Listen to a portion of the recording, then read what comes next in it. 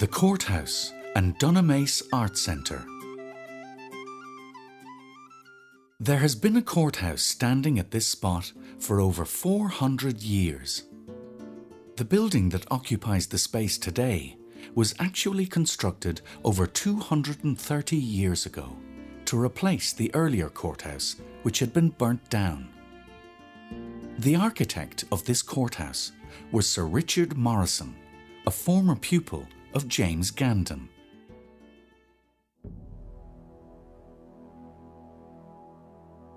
One of the most famous trials to have taken place at the courthouse was the trial of the Reverend Father McFadden.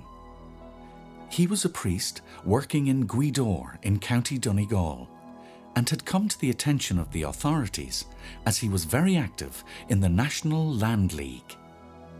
He believed in tenants' rights and abhorred the evictions of tenants and depredations that were being inflicted by the landlords on the poorer people. He was imprisoned in 1888 for organising a boycott and non-payment of rents. In 1889, Detective Inspector Martin came to arrest McFadden again, just as the priest was finishing Mass. Local men intervened and gave the detective such a brutal and savage beating that he died on the steps of the priest's house. Father McFadden and 12 of his parishioners were arrested shortly afterwards and brought to Maryborough, far away from the scene of the crime and a sympathetic local jury. The trial was a very protracted affair, but eventually Father McFadden was charged not with manslaughter, but with obstruction of justice and was released from prison. His co-accused received long sentences, some lasting for 30 years. Another infamous case was heard in this courthouse in 1876.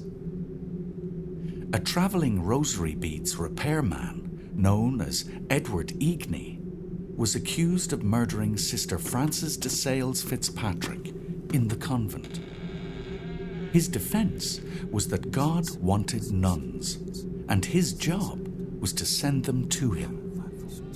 This case caused outrage in the town, and cries of "Hang him! Tear him to pieces!" were shouted across the courtroom. Edward Egney was deemed by the court to be insane and was committed to a facility in Dundrum known at that time as the Criminal Lunatic Asylum. The jail was originally attached to the courthouse. This was where many notorious prisoners were held before the new jail was constructed in the 1830s. Turn right at the courthouse to see the facade of the old Bridewell, or jail, which has now become the Dunamaise Art Centre. This jail was the scene of many public hangings. One of the most famous hangings that took place right at this very spot outside the jail was the hanging of Jeremiah Grant, known as Grant the Robber, who we met in track 5. The jail was closed in 1830 when the new facility was built on the Dublin Road. The jail here was considered too small to hold the increasing numbers of criminals and those awaiting trial. The building was then reused as a police barracks. It was then converted into the public library.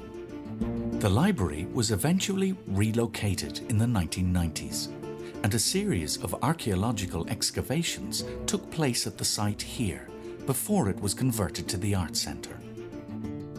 During the course of those archaeological investigations, a number of skeletons were uncovered.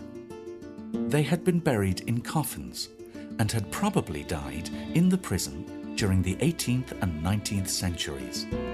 They were reburied in the modern graveyard on the Stradbally Road.